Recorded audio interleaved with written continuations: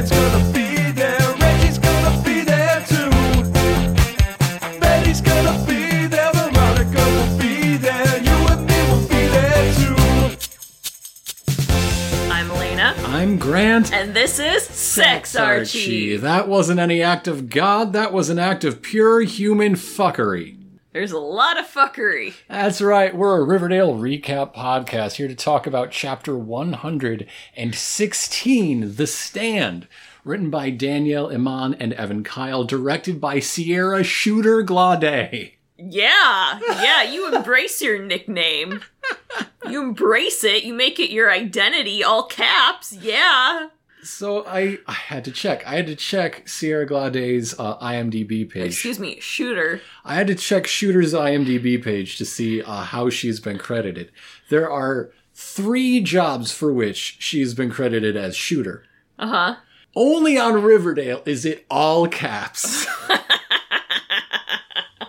And that's exactly the sort of episode you should expect today. Do you think people get annoyed with that when they have that type of name thing going on where they're like, excuse me, all caps, please. All of it. Well, like, she finally got her way, I suppose. Like, I can't get that specific, because I'm just happy if someone, like, comes within, like, the general vicinity of my name. You don't want them to have to hit a shift key at the same... Oh my goodness. Let's just get the vowels right. There are a lot of them. So, this episode. Yes. We open, like always, with some Jughead narration, telling us that this might be the last article he ever writes. And it might be because he's gone, or the town is gone, or both. He's writing articles about this? Apparently! All of his narration has been like, he's recording this in the school newspaper, which is the only remaining newspaper. I guess, like, unless he just refers to his, like, diary as the articles. Oh, that would be a dope name for a diary. That could happen. I mean, I would personally go with, like, the archives. I think that's a little better, a little more on brand with what you're doing. The vault. Ooh, the vault. The vault. But while Jughead is talking about the imminent threat from Percival Pickens, he is levitating 4 feet off the ground in lotus position. Well, we are reminded that he is an interdimensional sorcerer. Yes. In case you haven't been watching. And what we find out is that Percival has shut down the borders to the town. Will this quarantine matter? No. 2 for 2. Mean anything. So he shut it down so no one can leave, and so no one can come. Not that anyone would come, because no one knows what's going on. Because I guess that does mean that the articles are actually Jughead's diary, and that they aren't being published anywhere for anyone to read. Well, the visual, like, aid for this line is Pop Tate in Pops Royale turning off the TV because the signal has gone dead. WRIV is off the air. Well, yeah, but I'm just thinking, like, okay, his newspaper isn't getting published online. Like, no... So, Jughead, you got a blog. You got a blog these days, Jughead. So that must mean it's just his diary. Why aren't you on co-host? Why isn't Jughead chosting? Come on. Now, I do think it's interesting how, for there is this blackout and this lockdown, how cell phones still work. Totally fine. They work inside the town of Riverdale. But they can't get out. He built a giant Faraday cage around the border. Oh, so we're doing like that other show, like the Dome. Yes, it's the Dome. It's the Dome. Okay. But Jughead's like, not to worry, because we have Archie Andrews. He was in the army twice. It's fine. And Archie is standing over a great big map in his office at El Royale, and he is laying out battle plans with Lincoln Logs and little green army men. Yeah, he is. This also does not matter. No. Like, it matters none. It's his thinking table. We know that Archie is thinking about strategy when he leans over this table and does a furrowed brow.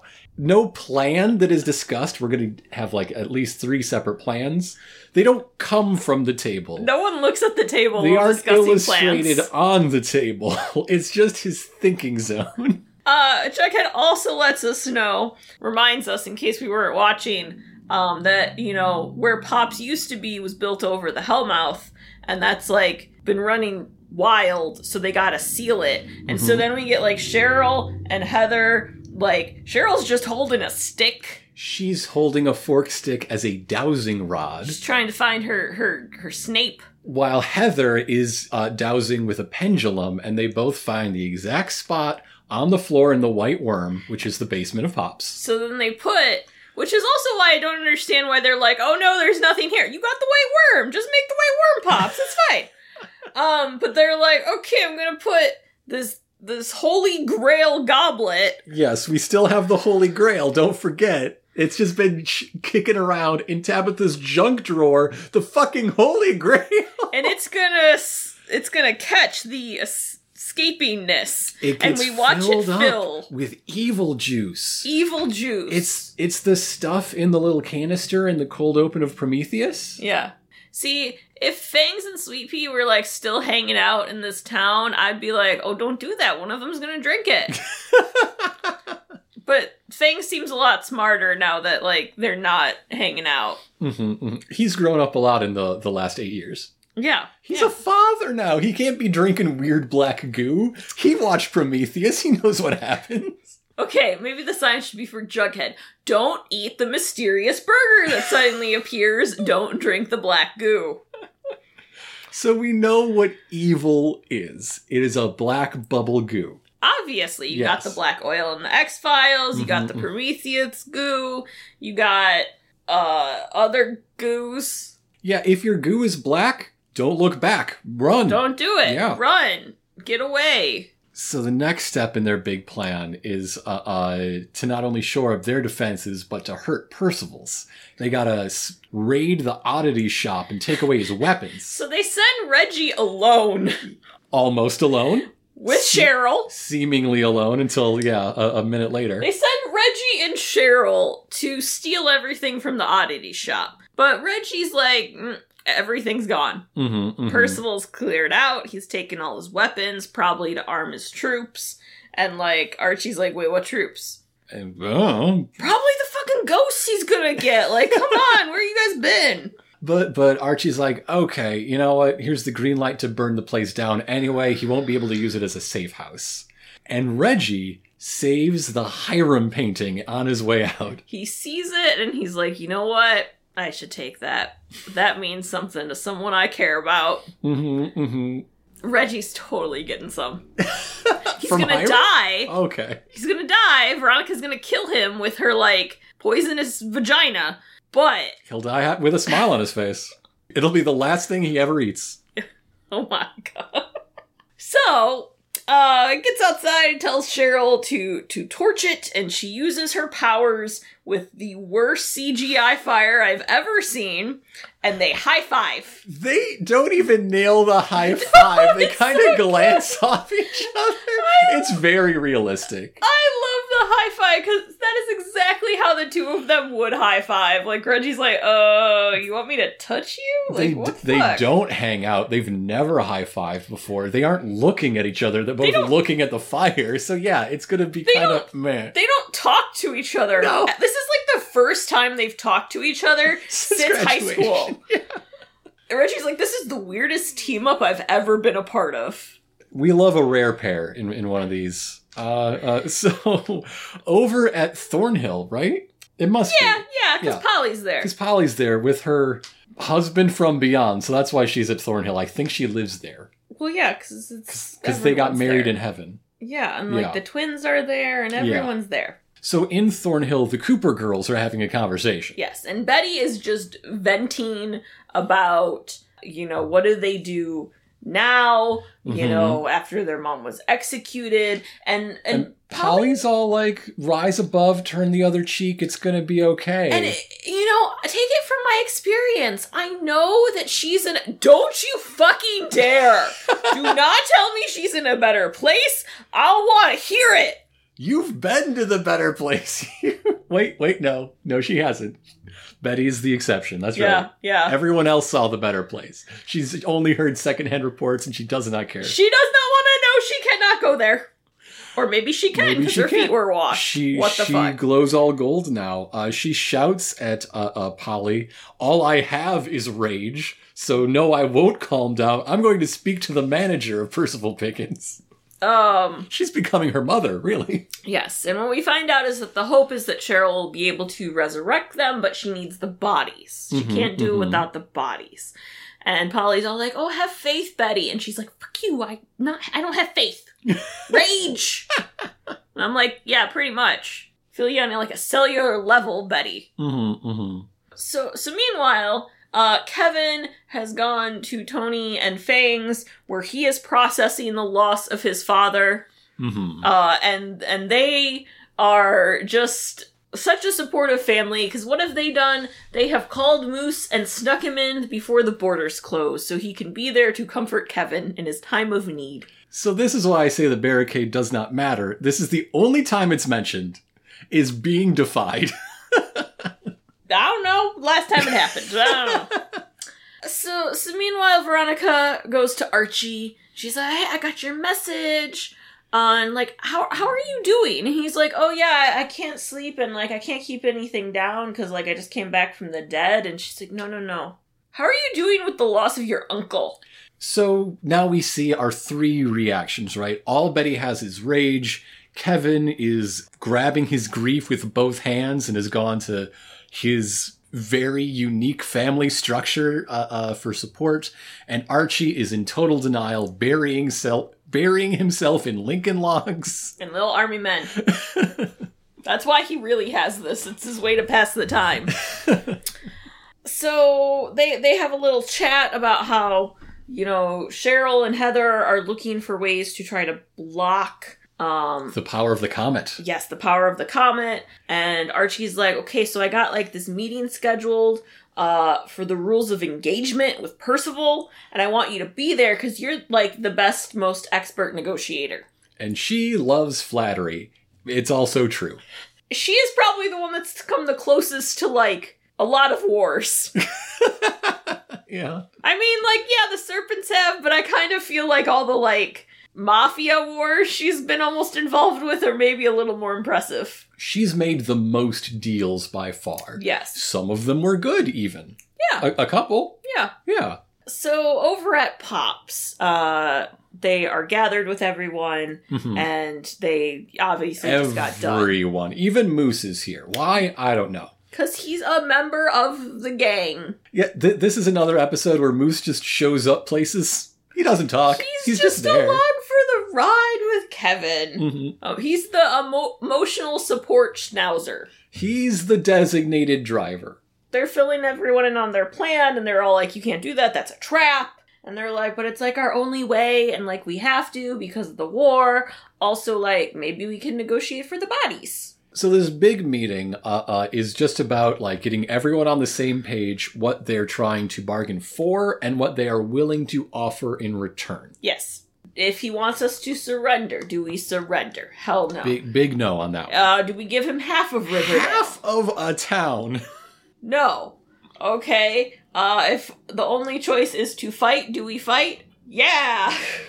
When do we want it? Now. And Cheryl is again confused and pipes up with, "Let me go all supernova on his ass, please." Cheryl says please.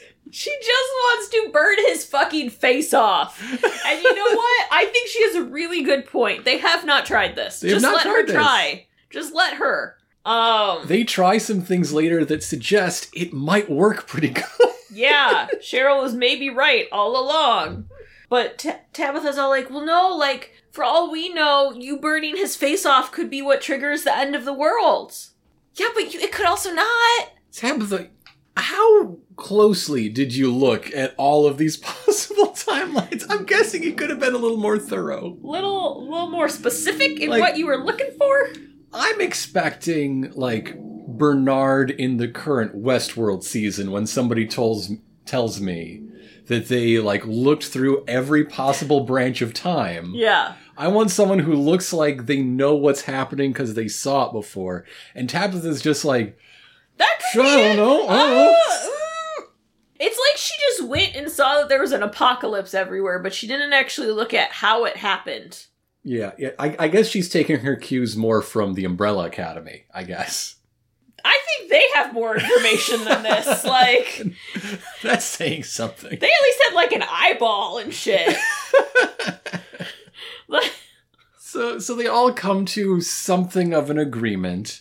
so after they're like grouped apart, Tabitha corners Veronica and Archie, and she's like, hey, like, okay, I don't actually know if Cheryl's like burning people will like do it, but what I do know is like in one of the times we succeeded, you guys did go to the Babylonian. So I think that's important. So you guys should probably do that. Take better notes, Tabitha, please. Take better notes. But she does point out the fact that, Percival's immortal, but, like, not invincible. So Yeah. maybe there's, like, something we can work with there. Yeah, you can hurt him real fucking bad. Yeah. You can hurt him really bad. Lock him up in something that can't be eaten by bugs. Now over at the Babylonium. Percival is speaking with his current top lieutenant, Twyla Twist, Yes. having killed his other top lieutenants. I thought she was dead. No, she got away. She's the only ghoulie to escape the turkey shoot. Oh, I thought she died too. And in the time since, the ghoulies have been recruiting because down below them on the main floor of Babylonium, there are a whole lot of ska punks. Yeah. Yes. We got Weatherby. Yes! We got Dr. Colonel Jr. And the social worker! Miss whatever her name was. I don't remember. So yeah, they've been drawing from, like, other people in the town that are unaffiliated with the hero crew, have had their minds bent and forced into ghoulie service. And it's great. Honestly, Weatherby really rocks it. Yeah, but what's he gonna do in a street fight? He has had several of his organs stolen. Well, Twyla Twist has this concern too. She's like, they're all kind of fucking new. And so Percival's like, yeah, they're not supposed to win. They're supposed to get totally bowled over and buy me like 2 minutes to do the important shit. And Twyla's like, oh fuck, I'm a patsy. God damn it. I think she technically finds that out later, but Whatever. So Archie and Veronica show up to talk to Percival, and he's like, oh, Miss Lodge, I want you to know I have filters in my nostril, and my body is coated in a secret sealant. What do we think is the special sealant in which he is coated? I think it's Body Glide, used by runners. Let me paint you a picture with my words. Okay. We've seen the like hot tub in the Starlight Lounge or whatever in Babylonium where Percival is staying. Mm-hmm. I want you to fill that with Elmer's glue all the way to the top. And Percival steps in 1 foot at a time and lowers himself in, and it overflows, and Elmer's glue comes over the edge and into the carpet. Yeah.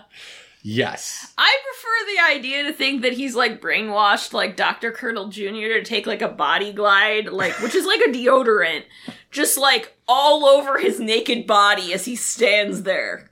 That lady... Keep rubbing! That lady who got so covered in gold paint she died in Goldfinger, but he didn't die because that's fake. Yeah. Yeah. Yeah. Just like, doo-doo-doo-doo-doo.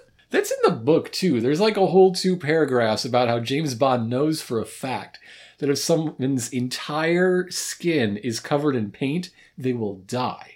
And that's why places that do body painting leave like a little couple square inches to be covered by, something like they're topless but wearing like a bikini bottom. There's a little bit of unpainted skin on their butt so they don't die. What? There's a lot of weird stuff in James Bond books, and people just focus on the what is repeated as a true and honest fact that homosexuals cannot whistle. That one's weird enough, but it's not by any means alone. They're not gonna paint your eyeballs. Or like your the inside of your mouth. I mean, also, people don't breathe through their skin like insects. That's Yeah. part of it. That's Well, a big part of it. That's what they... What? The fuck? James Bond is stupid. So they start negotiating, and of course they're like, first thing we want back is our dead. And he's like, what you gonna give me? And Archie's like, meat. I'll give you meat. I'm invincible, and, like, you can have me, and... You can have fun fucking me up in all sorts of great ways, and that means I won't be around for the final battle. And Percival goes up to the wall, and pulls out a mace. a big spiked mace that he claims was forged in the fiery pits of Asgard, which means Asgard is real. Yes. Like, Yes. Percival is from Rivervale, Yes. but the mace isn't. The mace is from Riverdale. Asgard exists in this world. Asgard exists. And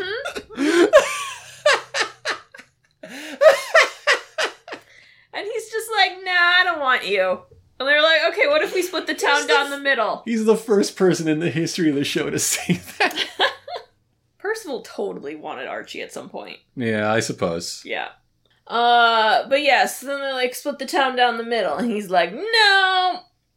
And he's like, I want revenge on your friends, and I want you to give up all your property and all your money and pledge your allegiance to me on your knees. Nothing else really works for me. After this scene was over, I remember that this is the first time Percival has seen one of the people that he killed. Yeah, and he has no fucking reaction. No reaction whatsoever. He's just like, yep, this is accepted. I mean, he did, like, have a text with Archie to, like, set up this negotiation. That's true. He must he probably, like, raised his eyebrows in curiosity also, or something. Texted all of them to be like, hey, your families are dead. Mm-hmm, mm-hmm. So it's not like he knew. Well, he wanted all of their next of kins to also know. Like, oh, that whenever Mary Andrews gets this phone, she'll know. No, he knew. So that's why.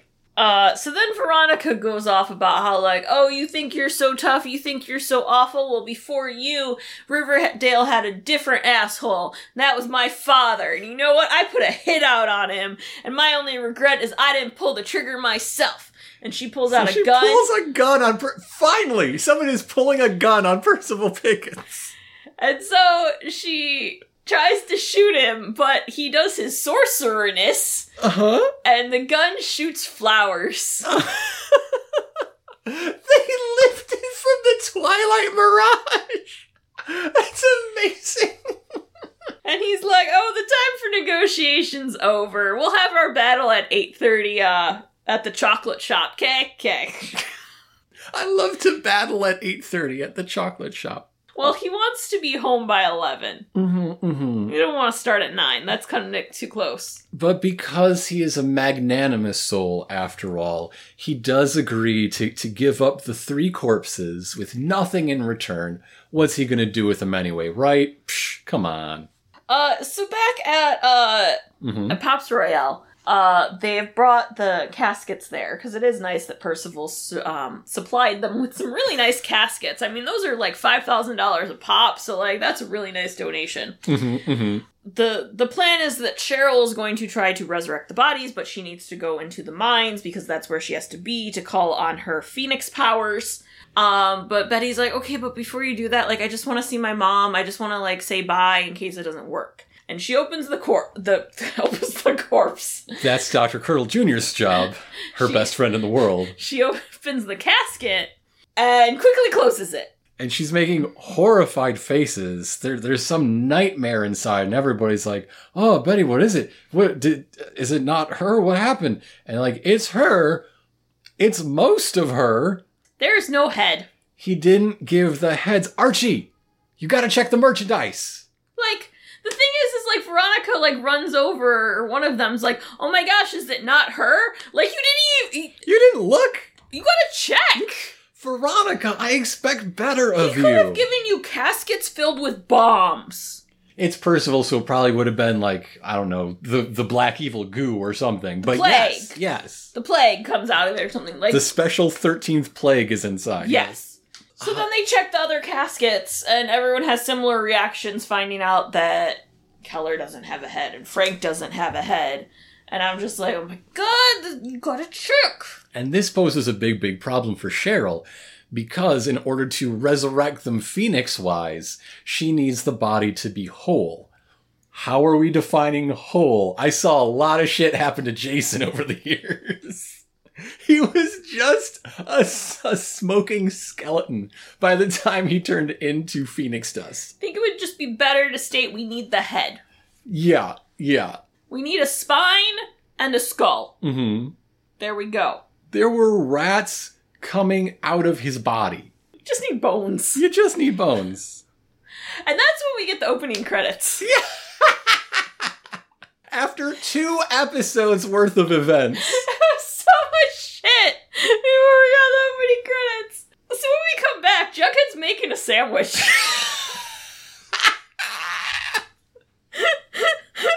That's the noise I was making through the entirety of this episode. And he's just like, hey, Tabitha, you sure you don't want one too?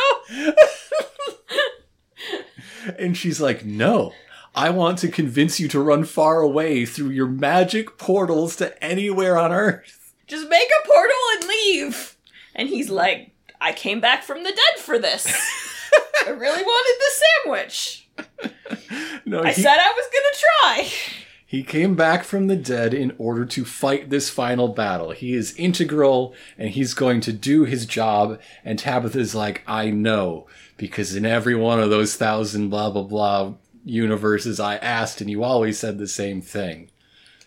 So we remember some things. We checked out some things. Not maybe the most important things, but some things.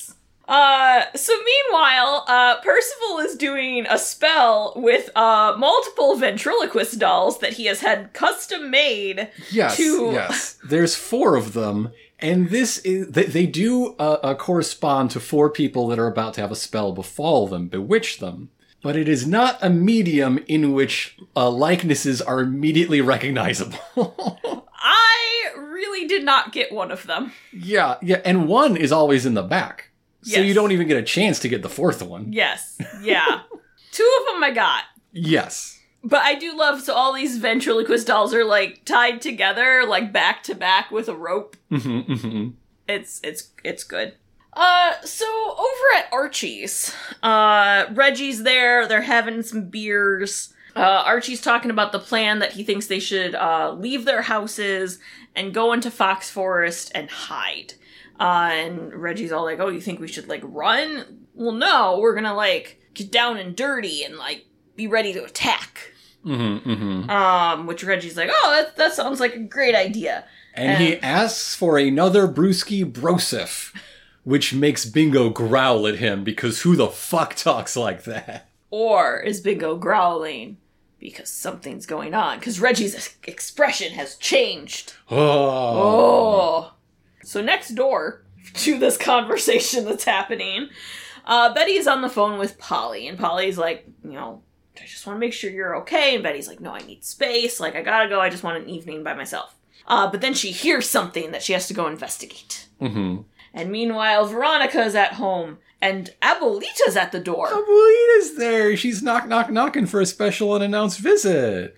And meanwhile, Cheryl is with Heather, and they have been doing research about Bailey's comet. Mm-hmm. And Heather has something very important to tell her. But they get interrupted by Jason, who's in his archery gear, and is like, Cher, want to play. come play with me. You never want to play with me anymore. You're such a big jerk. I'm going to shoot your girlfriend in the And chest. so he shoots Heather with a fucking bow and arrow. And then he tries to shoot Cheryl as she runs away. Heather is pierced, like, in the sort of nameless space between her Clavicle. her right shoulder and her chest. The spot where, like, man, that's a really lucky shot, because it missed, like, anything important. Yeah.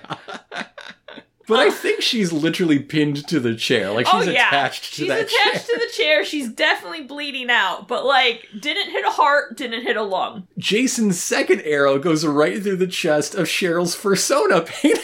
Yes. Yes. Which is the real crime. People heal. Paintings. So over at Archie's, Archie comes back with that brewski, and he can't find Bingo, and then Archie jumps out of nowhere and starts fucking stabbing him, yelling, "You aren't that smart!" Yeah, so Reggie gives Archie a dagger of Megiddo right to the gut. And so begins this 4-way action scene, basically. Well, okay, I guess Jason began the violence. So Betty is investigating that noise. Mm-hmm. And it is Zombie Glenn! Franken Glenn all stitched together. He's shirtless, so you can see all of the seams putting his various chunks back together. And he grabs an electric turkey knife Yes! to chase after her. Over at Veronica's, she goes to, like, peek out the door, like, Abuelita, why didn't you tell me you were coming? And she's like, it's 'cause I wanted it to be a surprise, as she takes a giant fucking gun to the little, like, peephole, and then tries to blast her into oblivion. So Archie and Reggie are having a actual knockdown, drag-out knife fight.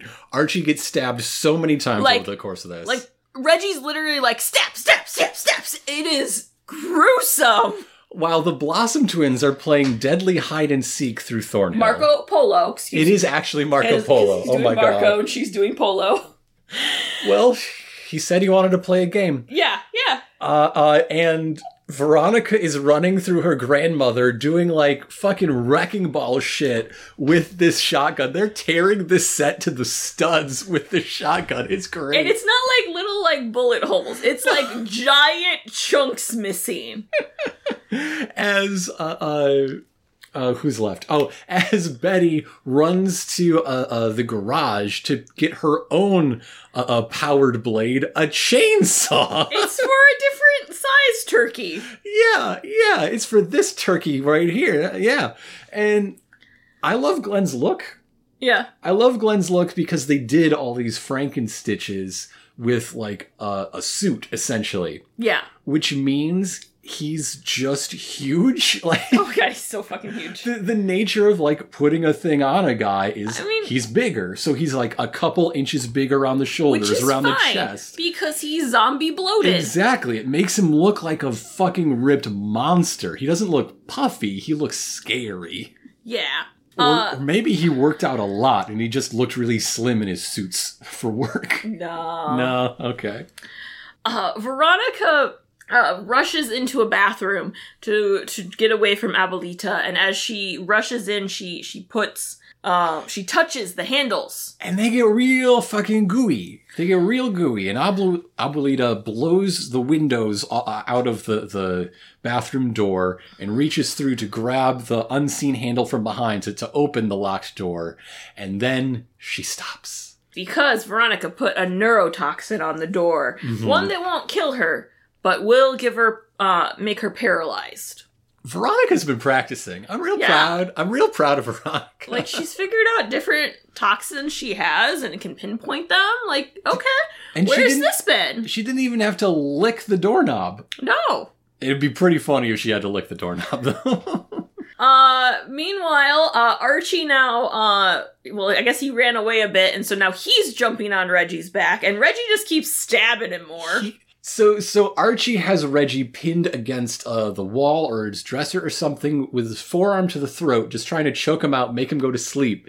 And that takes a long time. It takes long enough that he gets stabbed 40 fucking times. And you know, if he did it in the real amount of time that actually takes, he would have gotten stabbed like 400 times, but TV. But yeah, Reggie goes down slow and hard, swinging the whole way. Cheryl What do you think Cheryl does? Cheryl fucking burns her brother to death. Uh-huh. During this scene, Jughead and Tabitha are enjoying their sandwich.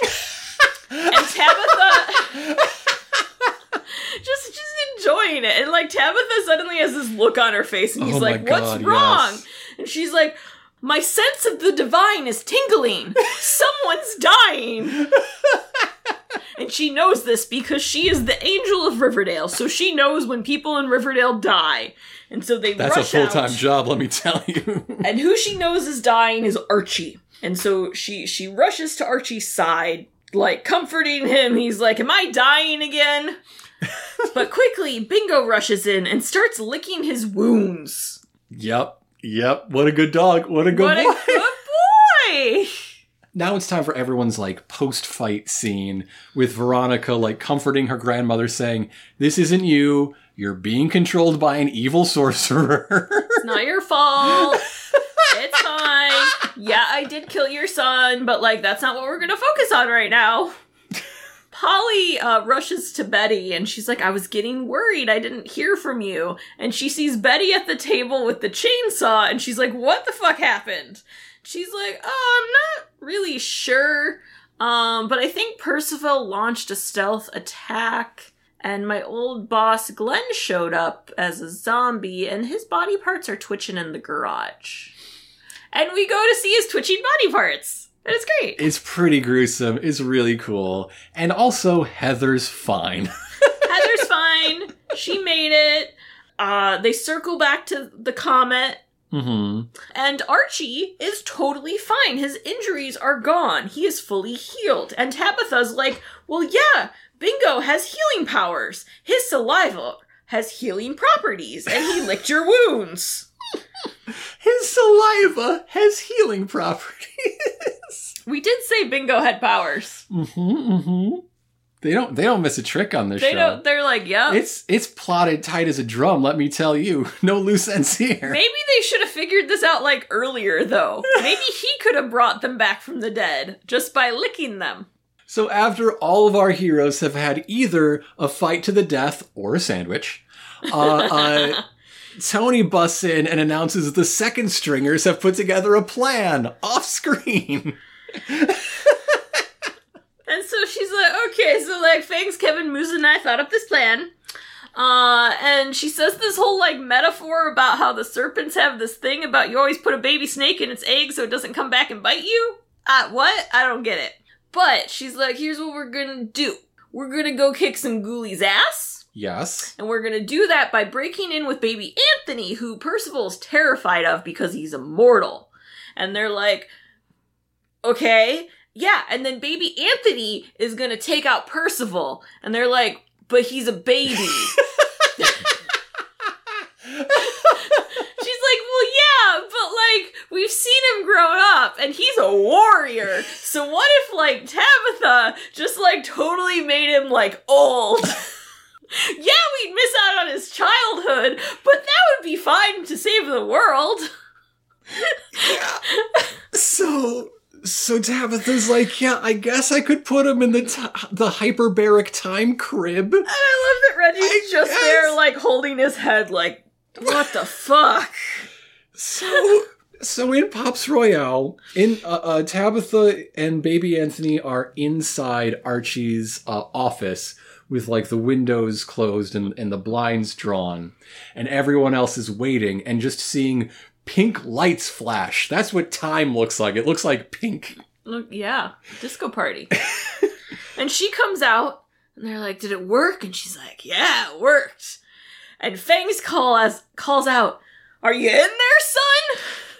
And out emerges grown-ass Anthony, just like we saw a few weeks ago.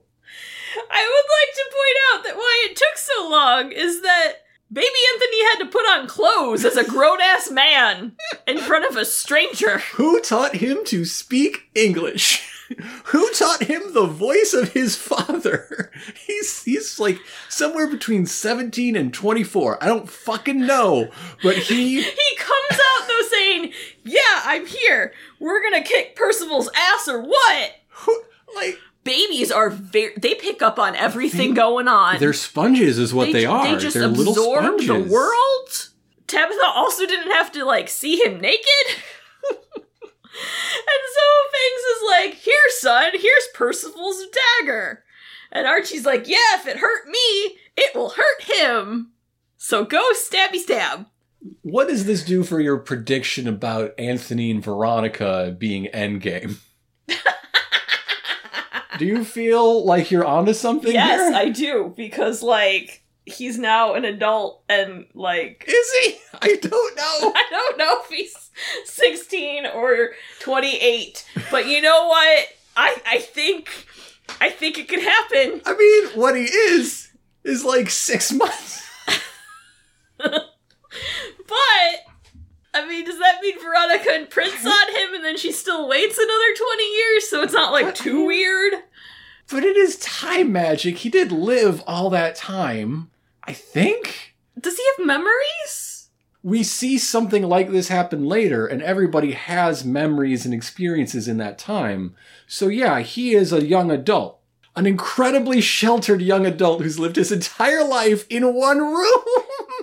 Did she at least put on, like, I don't know, PBS and, like, fast forward it or something? Like... Well, yeah, how do you think he has such a fine vocabulary? Yeah. Yeah. So now it's time for Fangs to pep talk the serpents. Yes. And that happens. Yes. Tabitha and Jughead need to have a little chat. Yes. A little like, oh, do you think this will work? The Battle of Babylonium is one of the 2 ways she's seen them win. And Jughead's like, okay, well, here's the deal. Whatever happens to me, don't mourn me, chase your dreams, live your life. It's fine. And she's like, how the fuck can you talk like that? And he's like, I lived a good life. Mm-hmm. I wrote a book. I fell in love. I've been to a different universe. It's cool. You know, if your girlfriend is an angel, she can just visit heaven, right? Like, you're fine. Right? If he dies, it's not like, over for you. Also, if he dies, does he still keep, like, his powers? And, like, could he just, like, become a ghost in the mortal world? Out of heaven? Yeah, and become, like, a ghost and come visit her.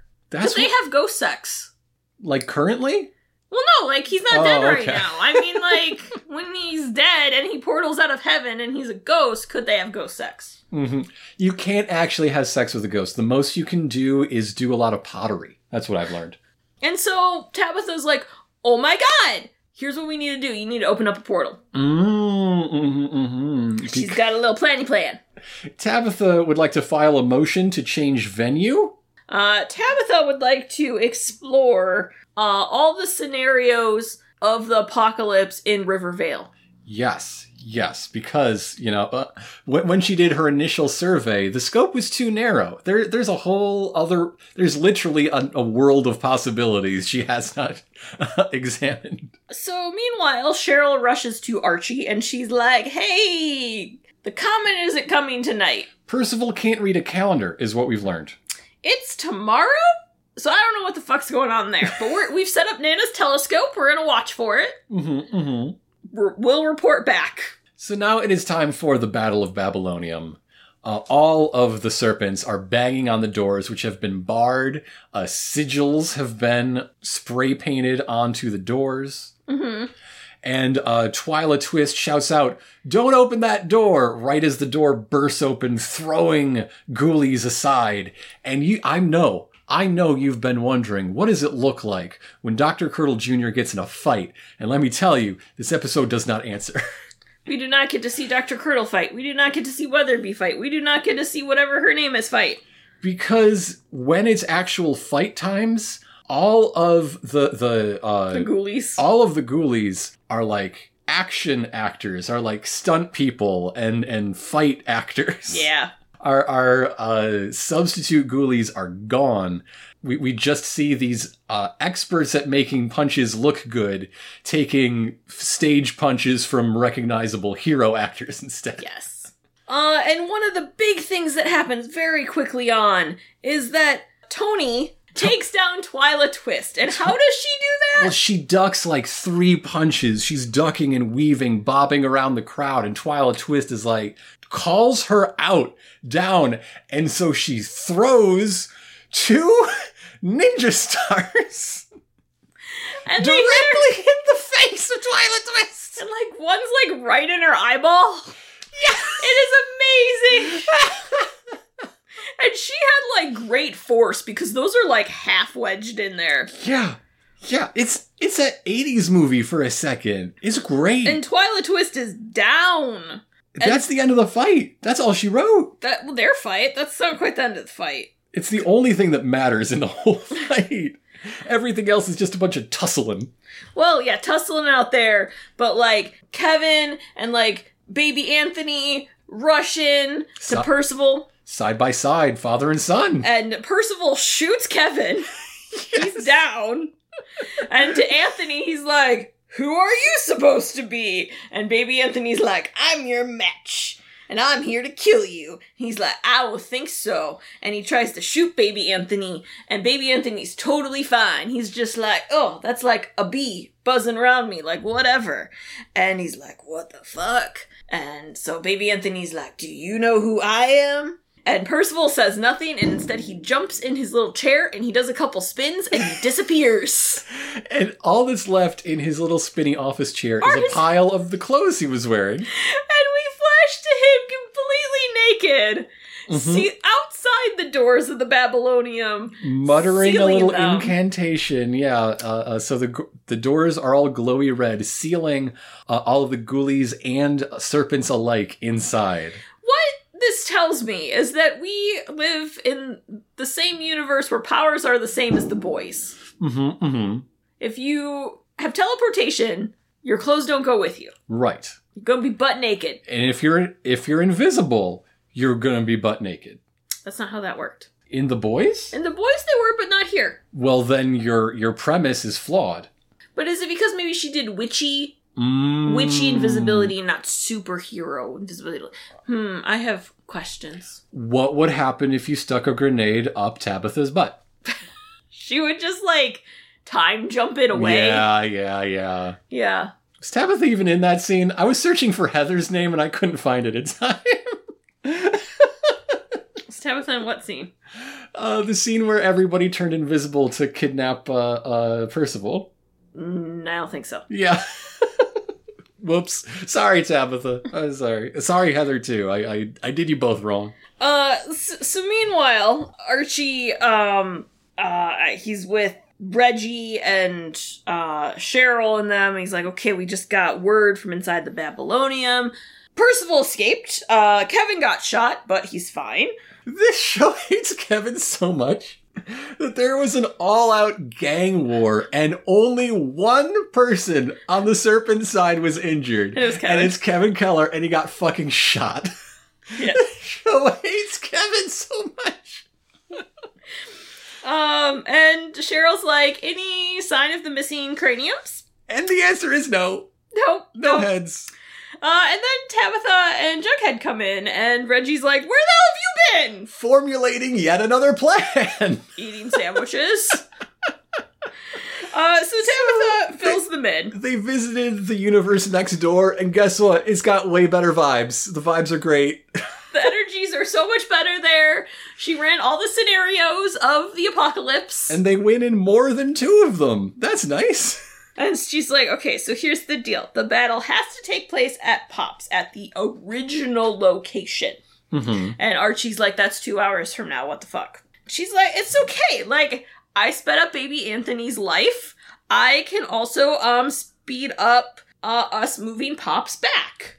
Make a little time bubble. It's fine. This episode has maybe the most noticeable, at least special effects of any Riverdale episode. Yeah. And they really run the gamut because the twitching bits of Glenn look so good and so creepy. Cheryl's fire looks like trash. Ooh, not great. And the very fun practical bits of just like little squibs popping to blow the shit out of Veronica's apartment are so good. Yeah. The evil goo bubbling up in the cup, great. But all that to say now, where we just film things in fast forward and have Tabitha composited in the middle standing in regular time, the simplest way you could have possibly shown this, it works, I guess. It's not dynamic. I think what's It's really weird not. is we get, like, weird flashy lights for baby Anthony becoming a man, but, like, no flashy lights for anything else that's, like, a time bubble. So yeah, it's just a fast forward montage of people taking shit off the walls of Pops Royale and then hanging the shit back on the walls of Pops Prime. Yes. While wearing hard hats. Safety first, kids. Reggie does let us know that even moving in hyperspeed sucks. Yes. He doesn't want to do it again. Everyone feels like this. Everyone, like, doesn't matter. It all sucks. So after they did that, they all went home for a little rest. They need a nap. They were moving. They were so fast that in this 2 hours until the battle, they actually had some time to go home. They did a 3-day move in 10 minutes. Yeah, I'd want yet another sandwich. I cannot blame them. So meanwhile, Archie's waiting outside of Pops with a baseball bat wearing his Riverdale High hoodie. He's dressed just like he's sitting vigil waiting for the Black Hood to finish killing his dad in Yeah. early season 2. Yeah. Oh, yes! Thank you! Percival shows up and he's like, oh, is this it? Like, this is all that's here for me? And Archie's like, well, where's everyone else? Where's your army? But we do see that, like, Betty and Veronica and Cheryl are, like, inside Pops. Yeah, all the super friends are just sitting inside the window looking out at them through paint that promises hot dogs and such. Yes. Percival and Archie start battling, and Percival's got his mace. And Archie's From the got... pits of Asgard, yes. And Archie's got his baseball bat from the garage. And they just wail on each other. They are kicking each other's ass. It's great. It's a fun fight. Well, darling, you're the expert on stage violence. What do you think of this fight? It's good. It's good. It's good. There's a lot of great misses. There's a lot of great hits. You don't expect so many hits. When Archie goes down and he just wails on Percival's knee and brings him to the pavement with him, it hurts. It's good. And somewhere in the middle of this, all the friends have disappeared from the window. He's like, what the fuck? Where'd they go? And they are now surrounding him because Percival Pickens might be an immortal sorcerer and student of witchcraft from another world. He's still just a fucking nerd. You can just punch him. You just punch him. So they all start wailing on him. We got Betty. Betty just punches him in the face because he's just a fucking nerd. We got Veronica. We got Reggie. We got Cheryl, who's got her own baseball bat to wail into him. And they just go. They're all like, this is our town, bitch. That's Veronica's line. Yes. And so they're like, will you surrender? And he laughs and he's like, never. He's like, I'm a magic man, Mr. Andrews. He says he's a magic man. He's not wrong. He's like, I've always got a trick up my sleeve. And he does some spell casting and fog comes in. And Jughead must return to his narrator role to explain exactly what happened. See, all of the people who were just kicking his ass had their powers turned against them. Betty, who has is now blind. A second sight, is now blind. Veronica's been poisoned. Cheryl's frozen as ice. Reggie. So he's like, Archie's a statue. Reggie's a life-size dummy. So we're treating a couple ventriloquism lessons as a superpower now?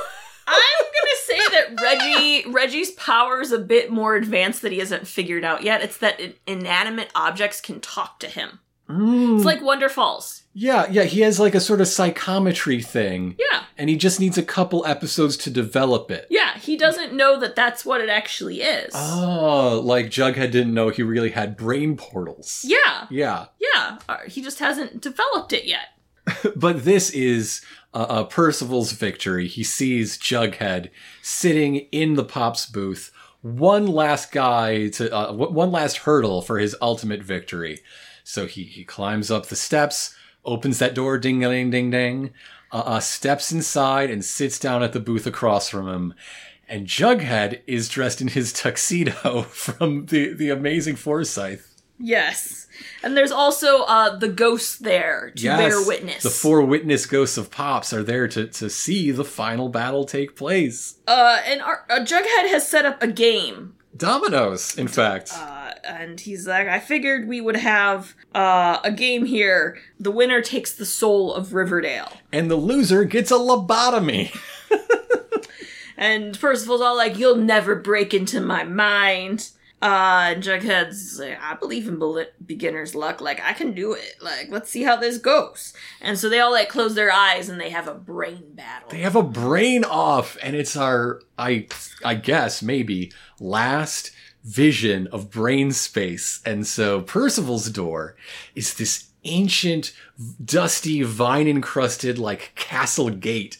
Yes. With a big, like, Old English stylized P as a monogram on it. It's really good. It's really good. And Jughead's trying to get in it, but it won't budge. It won't open. And so you can't then open it. we go to Percival, at Jughead's door, which we've seen before. We've seen before. It's covered in, all the, like, Keep stay out signs, keep out. Percival, this means you, yeah. He says a little incantation and it opens.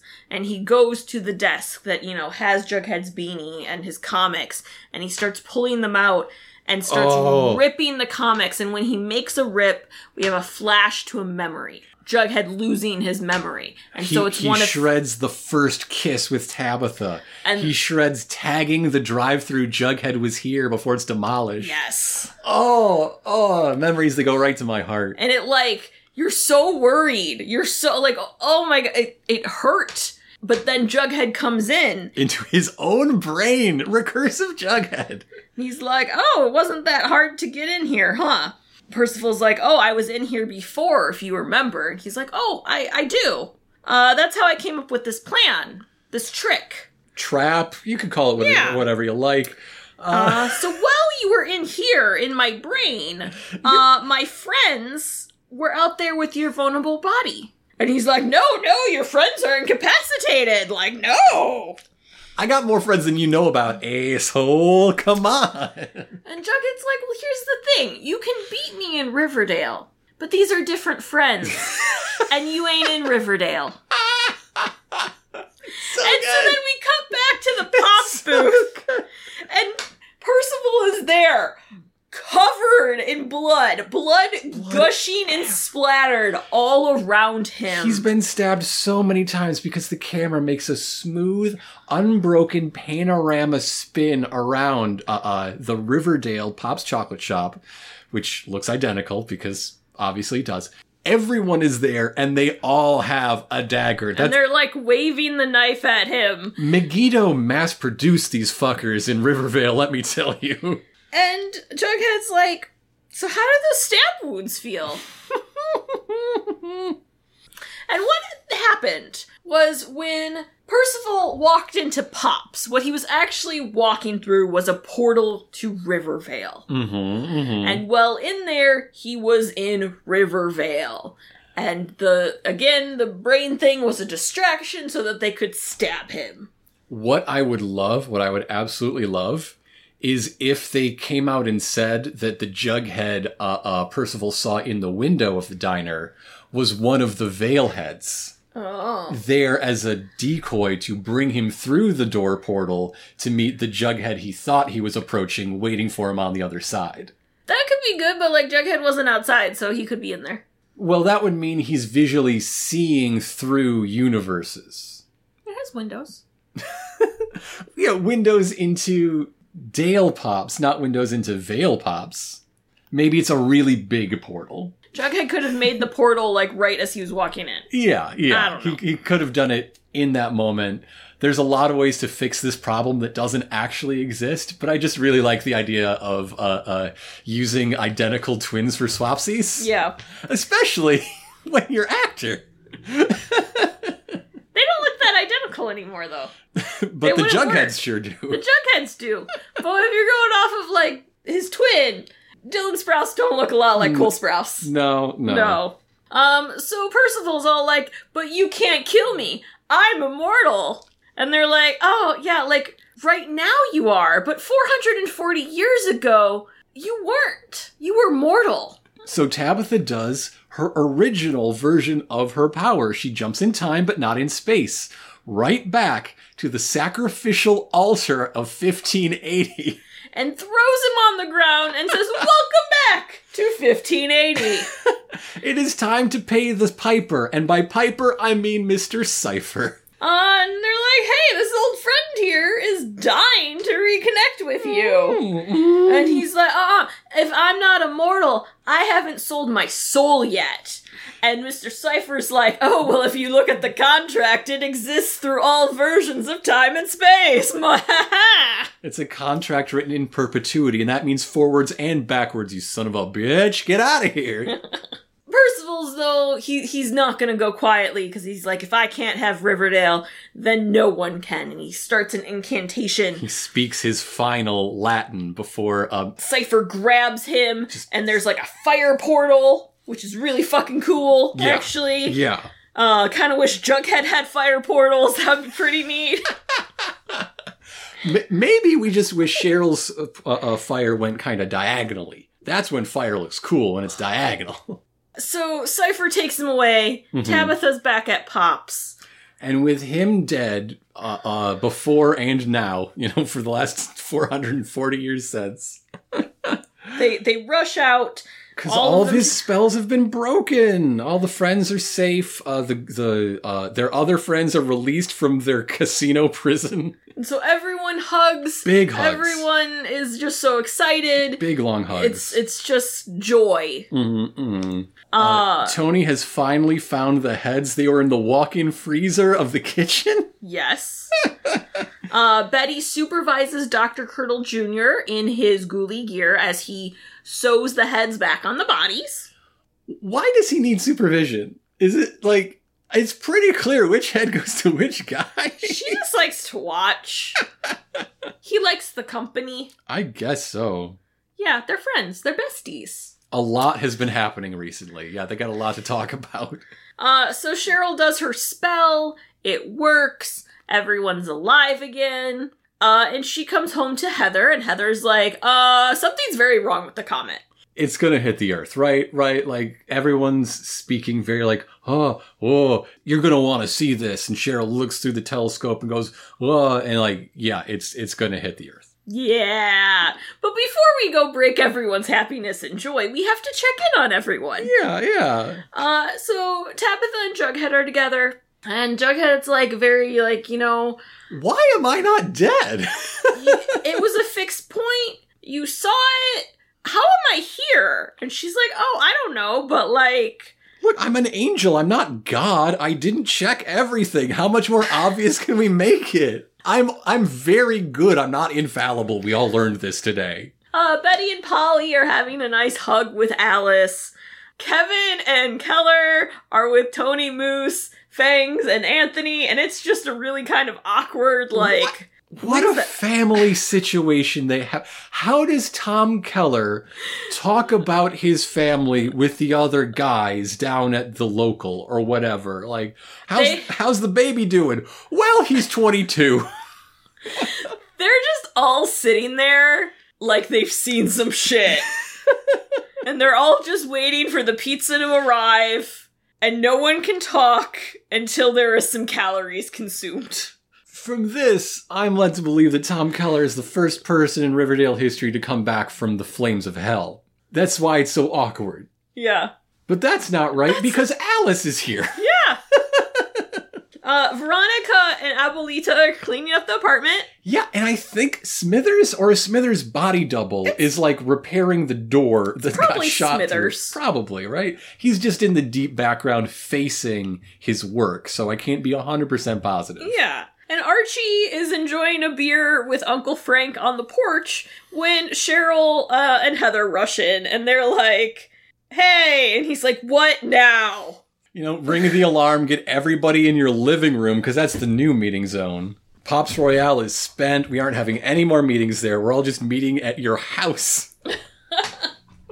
Which is where Cheryl tells everybody what was immediately guessable. The comet is on a collision course with not Earth, but the town of Riverdale in particular.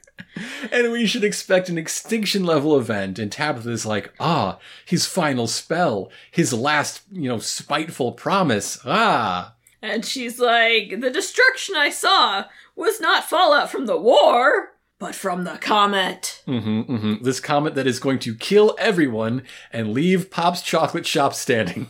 Yes. Because just in case you thought that the scene of destruction would fit the cause, we do have to flash back to that original episode all the same. Yeah.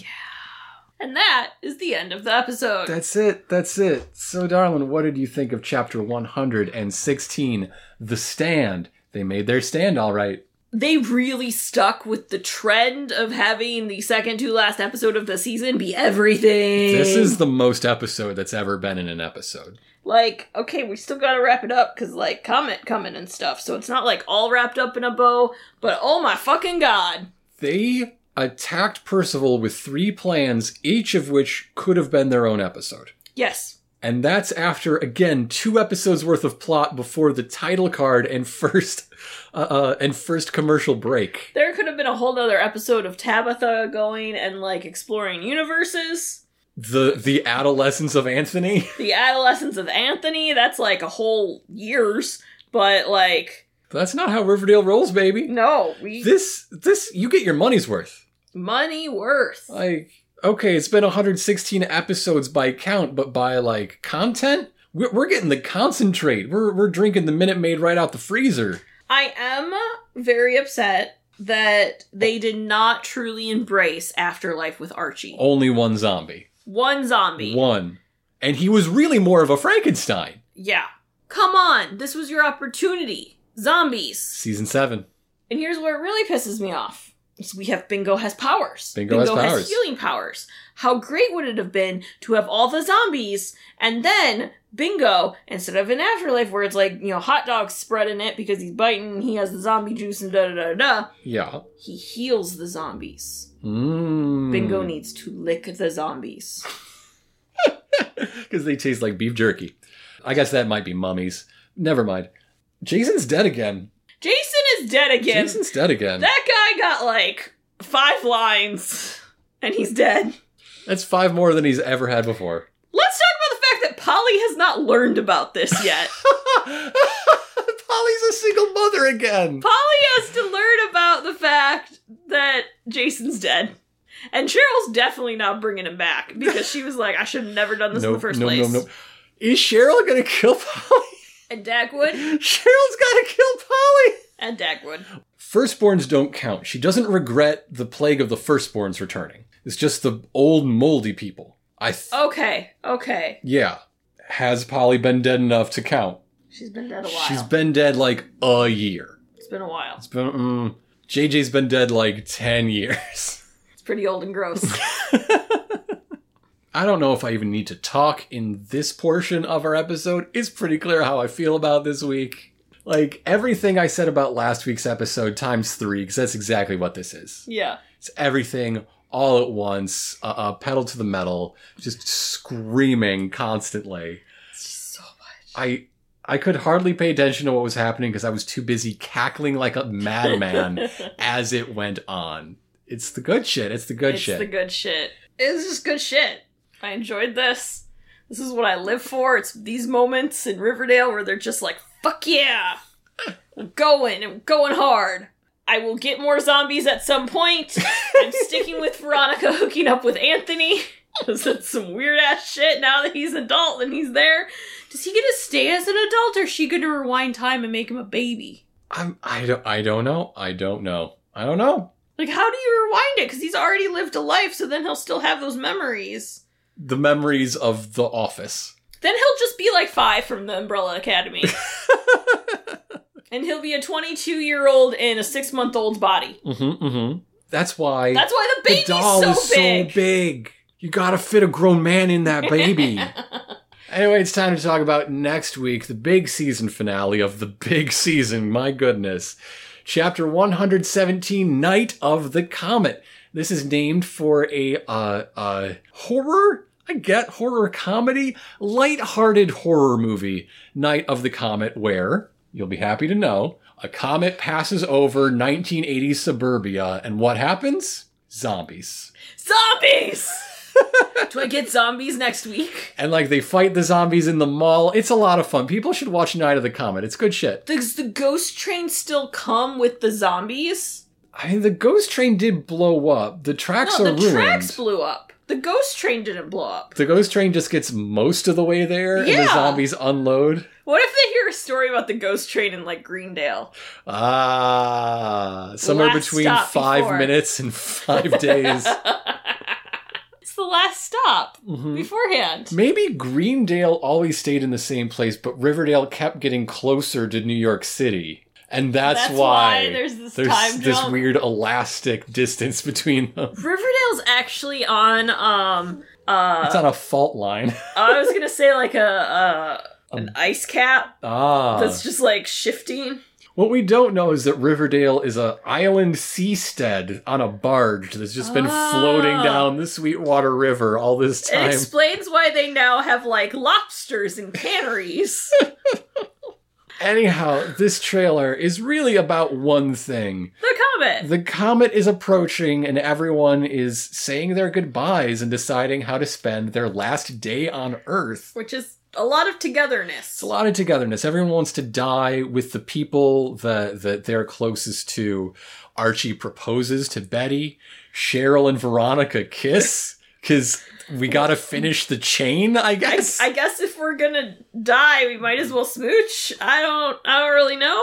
Polly is covering her twin's eyes as the comet makes its final approach in front of the combined Cooper Andrews collected households, including Mary. I guess Mary decided she wanted to come die with her son? I don't really know why Mary's How there. did she get a flight at a time like this? Remember, the city was barricaded. Like, I'm very confused. Jughead and Tabitha are in their apartment with Pop Tate, just as the sky lights up in fire. And it's all just very serene, which makes me go back to the typical Riverdale season structure. Yeah. Like, the cliffhanger ending makes you think, oh, they're not done yet. It's still going to be wild fucking nuts action. But the trailer instead posits everyone's just going to sit and think and be, because no matter how... You can't outrun a comet. Yeah. Like, where's Jughead going to portal to? Mars? Like, there's nothing to do except just hold hands and say goodbye. Until maybe someone thinks of something. I don't know. I mean, somebody's going to think of something. There's a 7th season. What if, though? What if they don't? Oh, what if season 7, they just switch cast and it's all Rivervale? Rivervale. That would be pretty fun. Okay. That would be sort of delivering on the promise of an anthology show, which this never was, but I thought would have been an amazing twist for, like, the 2nd season, different take on everything. It obviously didn't go that way, but how much fun would that have been? Season 7 could be kind of doing that if it's just the Rivervale show for a full year. They could also pick a completely different universe. Yeah, Rivergale. There's so many letters. Couple ways they could solve this is Tabitha realizes that she could go back in time again and, like, redo it. Mm-hmm. You know. And Tabitha, like, gets lost in time, and it's like the first 4 episodes of season 7 are something like rescuing Tabitha from history. Jughead could also realize he could portal everyone to elsewhere, such as other universes. Big portal that the comet goes through to just the other side of the planet, and it just Also keeps going away. That is also an option. Like, there's options. There's options here. Archie punches it real good. He punches it really hard. He's like, hey, Jughead, portal me up to it, and it will hit me and bounce off my chest, because I am invincible. This reminds me of... Betty will look at its aura. Mm-hmm. It's red. It's going to kill a lot of people. All this comet talk and how all of our superheroes are going to deal with it reminds me of, I think it was an Avengers book, where all of the Avengers are like put to sleep in a like dream reality, and they're all kept there because a meteor is about to strike New York City, and they all are using their powers to save the city, and that's why they're focused on that instead of focused on realizing they're asleep and waking up and saving the day for real. Mm-hmm. The way Spider-Man wakes up is he stops the meteor with a giant web and is like, what the fuck? This isn't real. This couldn't possibly happen. This is a trick. And so he wakes up. Yeah. It's really good. What if Tabitha has to go visit God?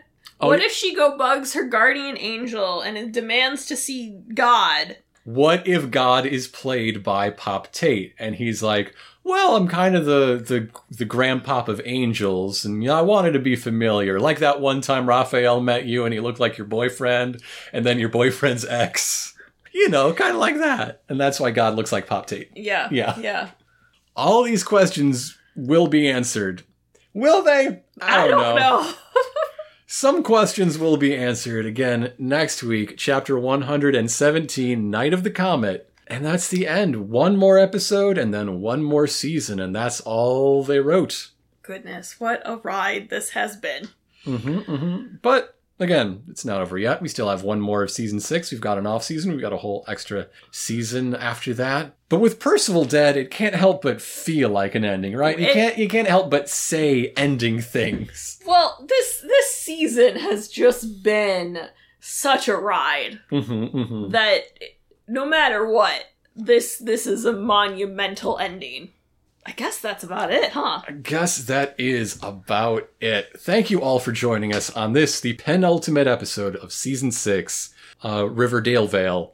R.I.P. Percival, you are a bad man who went out in a bad way, and he deserved worse. If you would like to share this artifact of American culture in the year 2022, if you think that this is something that deserves to be heard, deserves to be shared, and I am definitely of that opinion myself, why don't you tell a friend about it? That's how we grow. That's how we get people to join hands and look up at that great big comet in the sky and think, yeah, ventriloquism is a superpower.